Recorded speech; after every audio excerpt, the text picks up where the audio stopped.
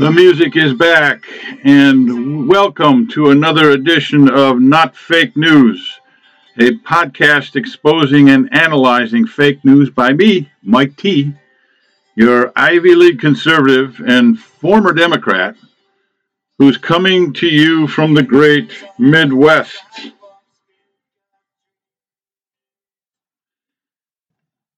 It is a new year, and already there is no shortage of fake news, especially this past week when mainstream media celebrated the remembrance of Insurrection Day, January 6, 2021.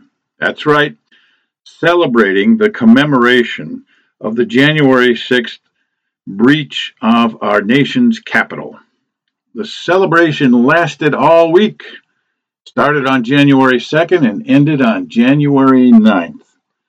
What does the President of the United States, the Democratic leaders, and pretty much all of the media desire to commemorate a protest and a riot in Washington, D.C. last year? Why? Because they say the 6-hour event on January 6, 2021 was of great historical significance, on par with the bombing of Pearl Harbor and 9/11, a momentous attack on democracy that we somehow survived. They say we must remember this day because it must never happen again. They say January 6th was much more than merely a protest that turned violent. They say it was an attack on Congress led by Donald Trump himself. And so, starting on January 2nd and ending on January 9th, we had to endure an entire week of some of the worst propaganda ever, what I call fake news. The podcast today will examine the media's account of the week-long remembrance of January 6th, but today we'll focus on President Biden's speech that was given on the anniversary of January 6th. Some podcasts will feature an analysis of TV, cable, NBC, CNN shows featured during the insurrection week. Other podcasts will feature the propaganda of the print media, New York Times, USA Today, as they covered the events then.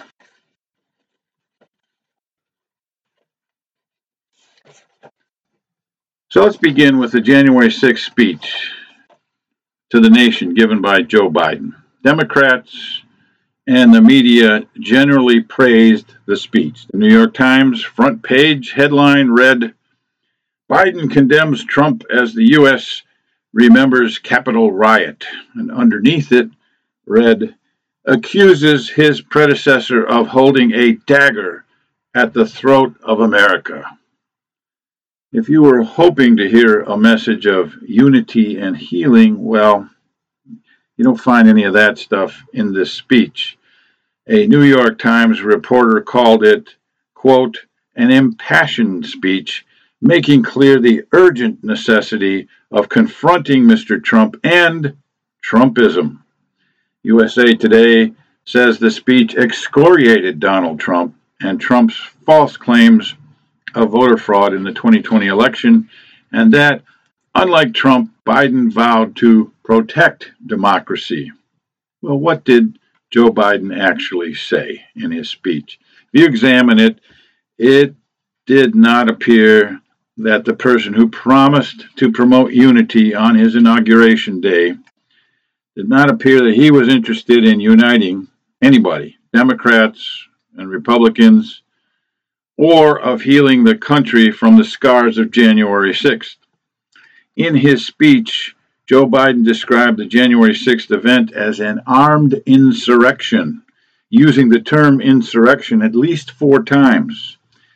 Nearly every news report, nearly everywhere also readily embraced and employed this term in describing the events of January 6th. The problem is that under the legal definition, January 6th was not anywhere close to an insurrection.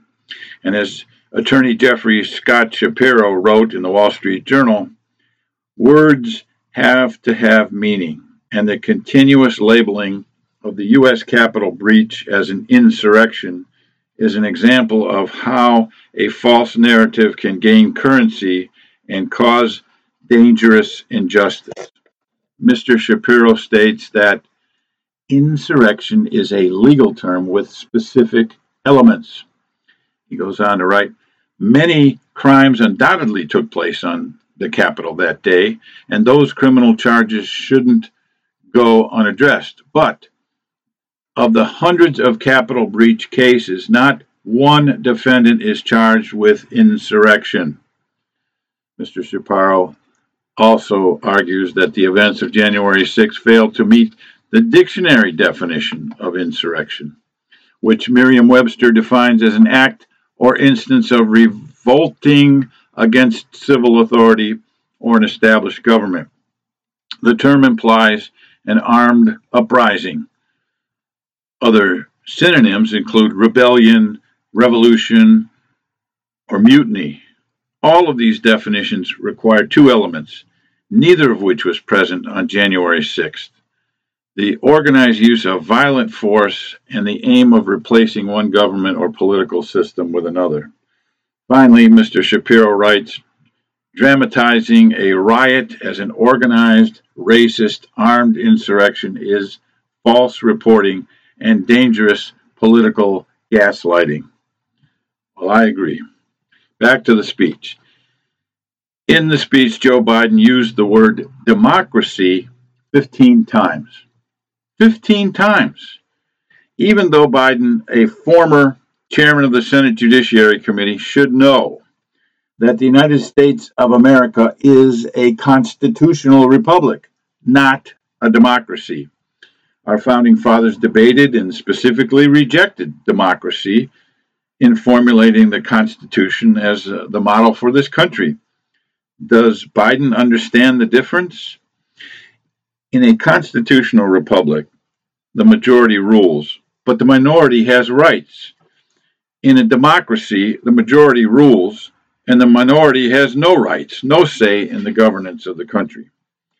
Joe Biden, the Democrats, and the media do not like to refer to the United States of America as a constitutional republic because our Constitution includes things they don't like and would like to get rid of. For example, our Constitution establishes an electoral college as a mechanism of selecting a president. And Democrats, academic scholars, Marxists, and the leftist media just flat out hate the Electoral College. Most every Democrat in Washington wants to remove the Electoral College from our Constitution because it balances power in the states by giving 2 Senate seats to each state no matter the size. And the East and West Coast Democrats think this is patently unfair and inequitable because it is not based upon the size of the majority. But that's how it was carefully and thoughtfully designed by the framers.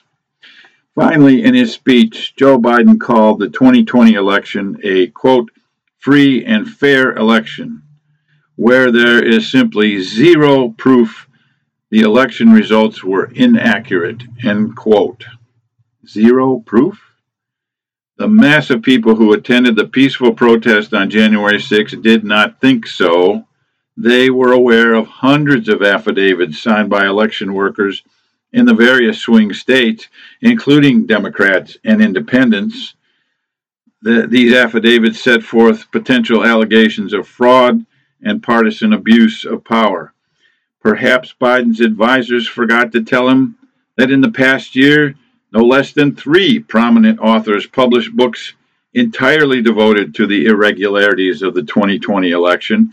One describing the election as rigged, another said it was broken, and still another declared it stolen. And one of these authors could accurately be described as a never-Trumper. Joe Biden's speech on January 6 was meant to attack Donald Trump and his tens of millions of supporters, and the fake news industry promoting this message held a muzzle to the mouth of Americans who still have questions about the fairness of the 2020 election. That's a wrap. We have run out of time here on Not Fake News. On the next segment, we will highlight more misinformation spewed forth during the week-long celebration of the remembrance of what the news industry calls Insurrection Day. Until then, this is Mike T. saying thanks for listening. And remember, never take for granted the blessings of liberty established for us and our children by our Constitution.